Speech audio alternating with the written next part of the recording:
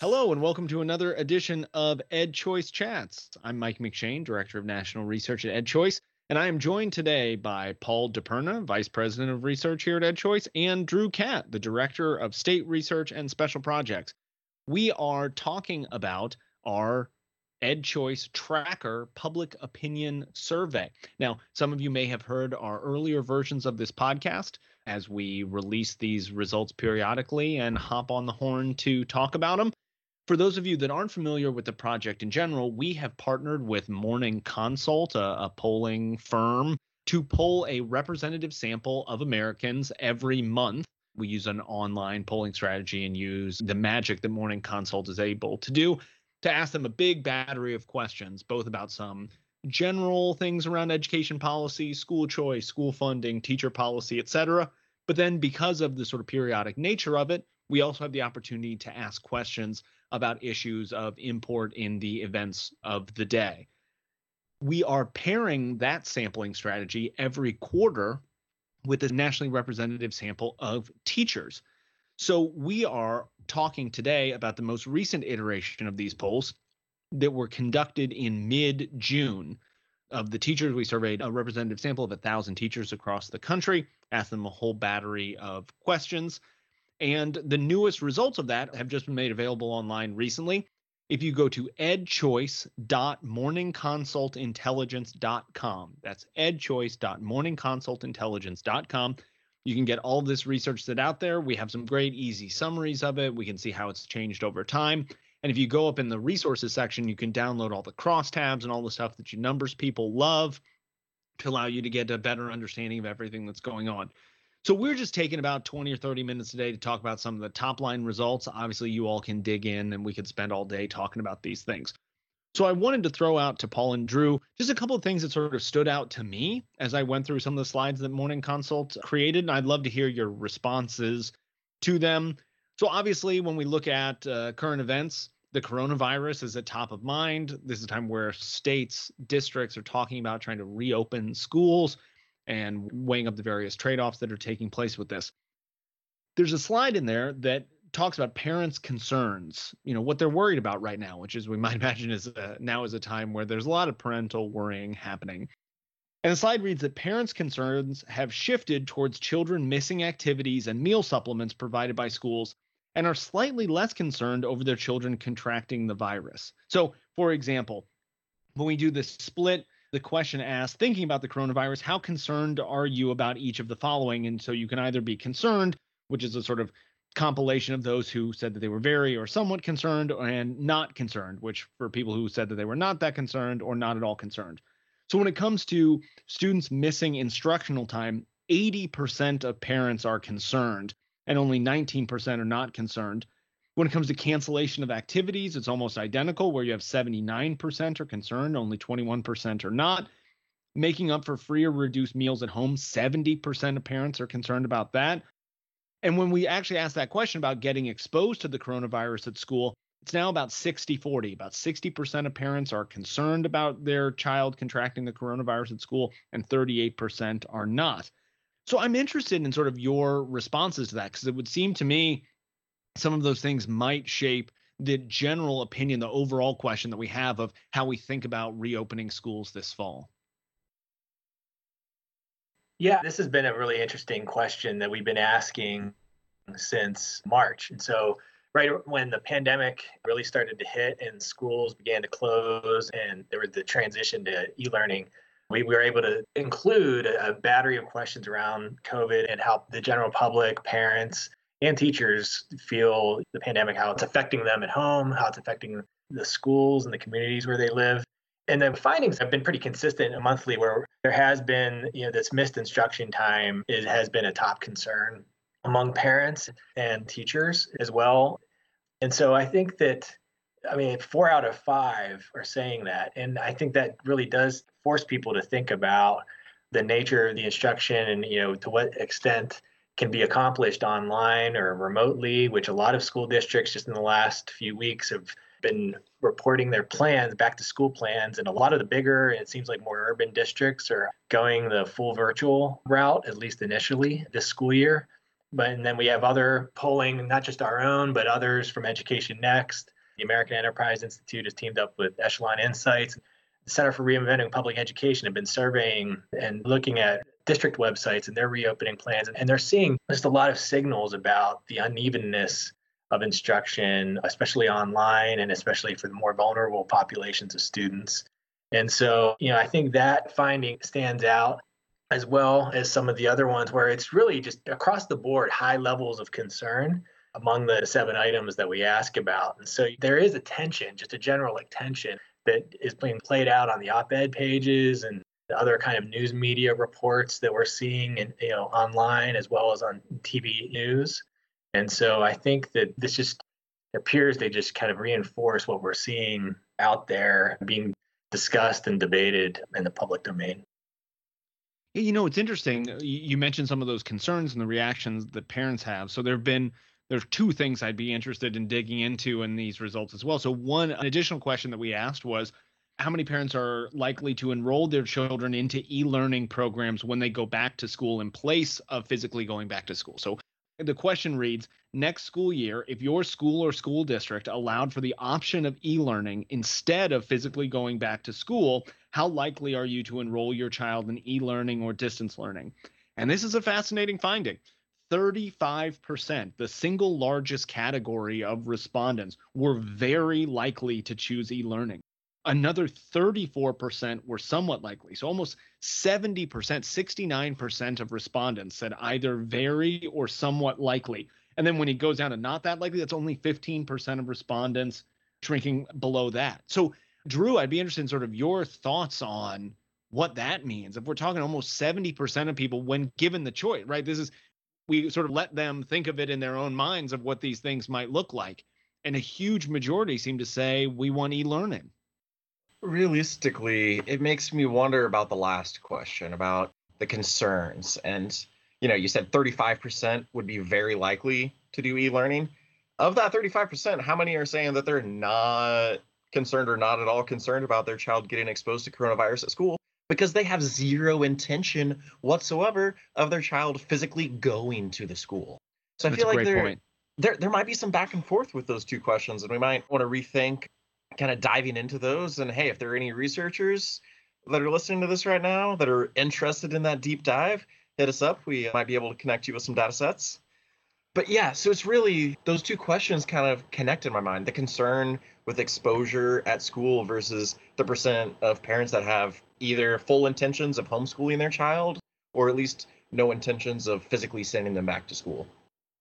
Yeah, and another potential reaction to this is homeschooling, right? So not even just using sort of the public sector's e-learning, but actually just keeping your kids home. And so another question was asked, how have your opinions on homeschooling changed as a result of the coronavirus? And again, this is one of those interesting things that sort of as it was happening and depending on who you talk with and your sort of social circles that you run in, it was very, very common to hear people lamenting having to keep their kids at home and complaining. And, you saw like the social media memes of like teachers should be paid $1 billion or any of those. But, when we asked the question, so now what do you think about homeschooling in the sort of popular zeitgeist? You'd think, oh, God, like 90% of people must be against homeschooling. Well, as it turns out, in the sample that we asked, 25% of respondents said that they were much more favorable to homeschooling as a result of the coronavirus, and 37% were somewhat more favorable to it. And again, the numbers get a lot smaller when you look at less favorable. So the somewhat less favorable was only 15%, and much less favorable was only 11%. So we have this interesting e-learning component. But Paul, I'd be interested in your thoughts. Like, what does this mean for homeschooling? Yeah, I'm glad you pointed out the array of results and the different responses because, it's striking to see on the intensity, like on the extreme positions. There's a net 14-point positive difference between the much more favorable and the much less favorable. That's sizable. And then if you look at just the margin between the generally more favorable and the generally less favorable, that's 62 to 26%. And so it's a big gap of those having much more positive sentiment with homeschooling as a result of the coronavirus pandemic. And we're seeing this too in some other polling that's just being released. And we have some more polling that we will release in coming weeks that'll shed some more light on parents' views on homeschooling, much like in this question. And I think it just has people thinking, what's possible. Maybe, and this is a little bit, suggestive and speculative on my part, but reading these stories about parents who are now like bringing together other parents in like co-ops, and I think we're calling these now like pods of students together, which is like another variation on homeschooling. And maybe parents, as they went through this experience and the spring months through the end of the school year, and maybe they're a little bit more confident now and feel better about what kind of schooling at home is like. People who are homeschooling in February and earlier probably wouldn't call this necessarily homeschooling. Maybe it's more like remote schooling or some other type. But I think that there could be big implications this school year for sure. Appears to be it's going to be a very disruptive and volatile kind of school year, and maybe even beyond.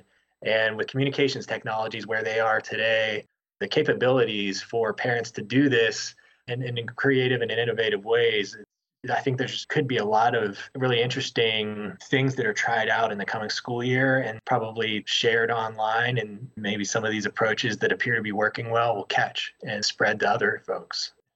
And I would definitely echo point, Paul, about how, those who are homeschooling in February may not see what some other parents have been doing over the last handful of months as homeschooling. As a former homeschooler myself, back in the 90s, we called them homeschool groups.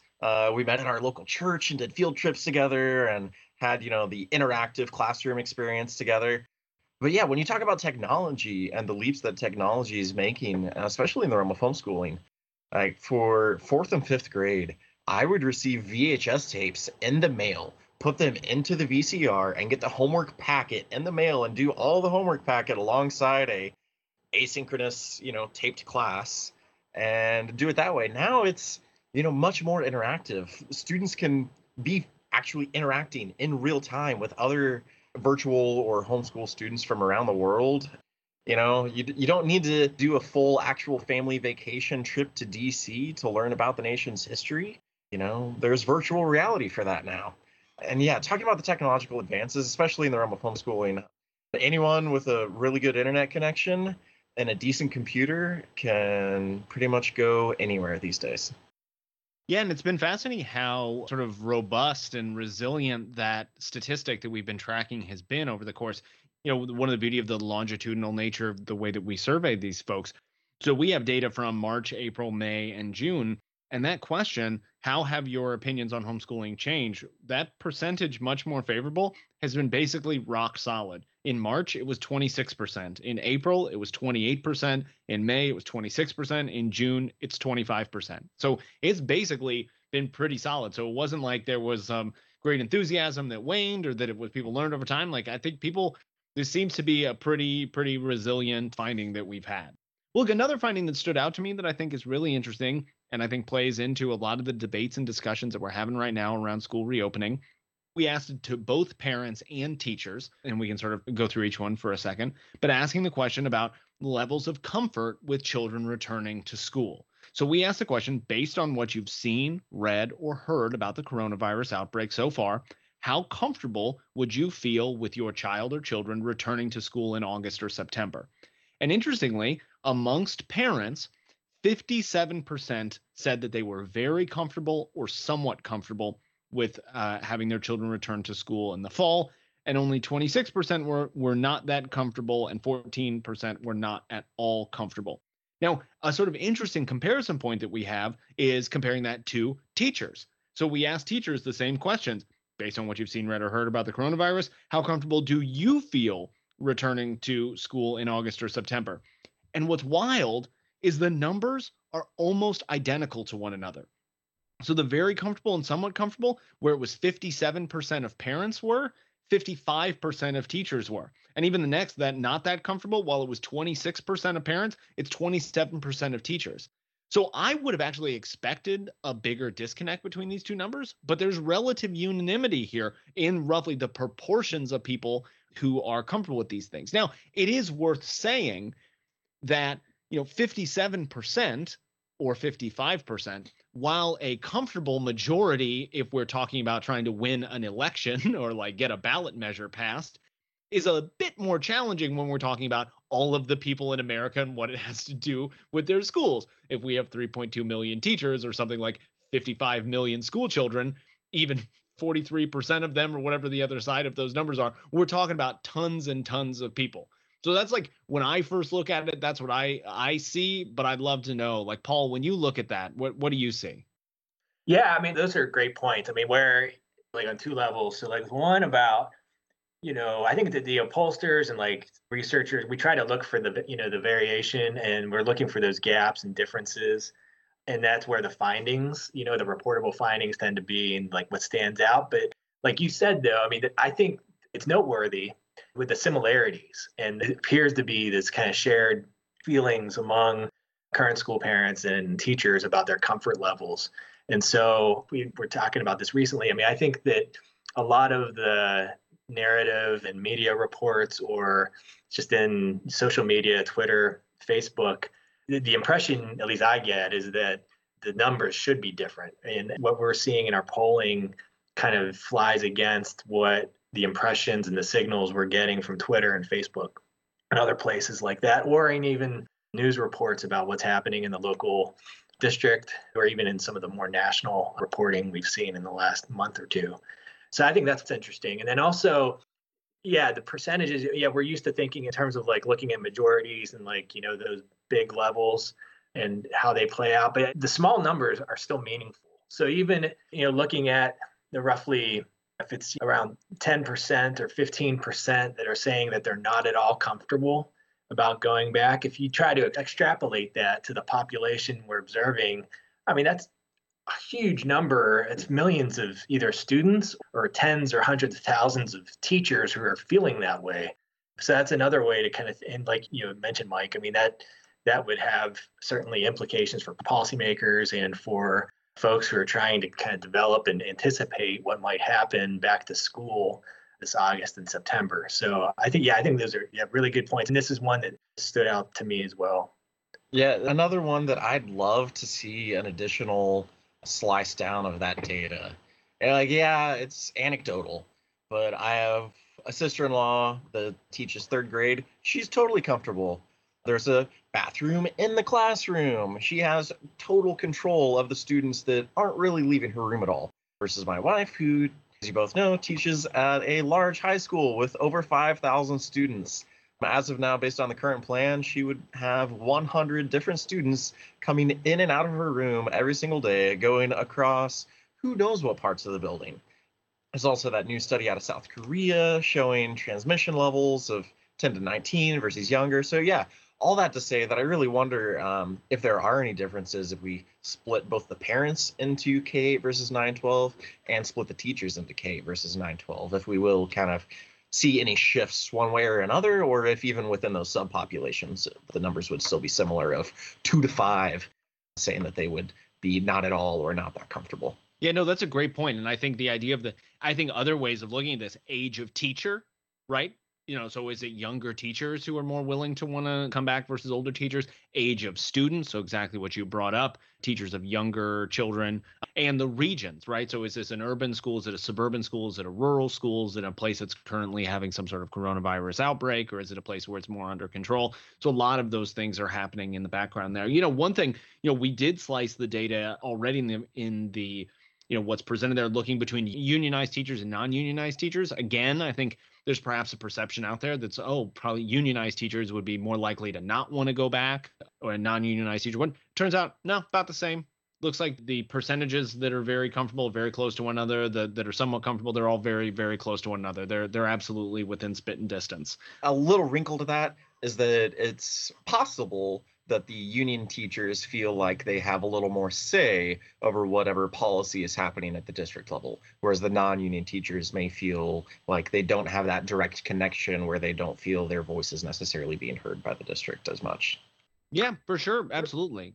Yeah, and I was just to jump in real quick. I'm glad you guys brought this up, looking at some of these breakouts among the subgroups of teachers, or even of parents as well, because Yeah, we didn't see any differences. I mean, this is kind of a little bit surprising to me that there was no real differences between union and non-union teachers on this question. We did pick up on other questions that we might get into later that there are some union, non-union differences on other types of questions that we posed to teachers. And even also by grade spans too. So we broke out, and this is just a side note to anyone listening and interested. And Mike, you'd mentioned the page where we have downloadable files and we have all the crosstabs for these polls. And you can look at among the teachers, you can break out the results and see the results by how long they've been teaching and the grade spans that they are teaching and whether they're union, non-union, and some other types of groupings. And so I definitely encourage for those of you who really do like to wade into the numbers to go and check out some of the crosstabs that we have available on our website. Yeah, it'd be really interesting. So I've sort of highlighted the stuff that I found interesting in the slides and everything came out. But as you said, Paul, there's a wealth of data that's out there. So I'd be curious, just from your perspective, like were there particular data points or slides or presentations that stood out to you from this iteration of the tracker? Yeah, thanks, Mike. So there are some questions that we asked the teachers in our quarterly survey around retirement plans and about their mobility and where they were teaching. And I think that might be interesting. And we broke them out by sector. And so out of our 1,000 teachers that we survey quarterly, we're able to obtain completed surveys from roughly about 200 private school teachers, about 100 public charter school teachers, and then a little over 700 public district school teachers. And we see some differences by sector when it comes to several of the questions on retirement plans and kind of the influences that those plans might have on their movement and staying in their schools or looking elsewhere to teach. And I was talking with our director of fiscal policy and analysis, Marty Lukin, who's really an expert on teacher pension plans and the research around retirement plans for K-12 educators. And he noted that there were a couple questions and findings that seemed to be pretty interesting to him.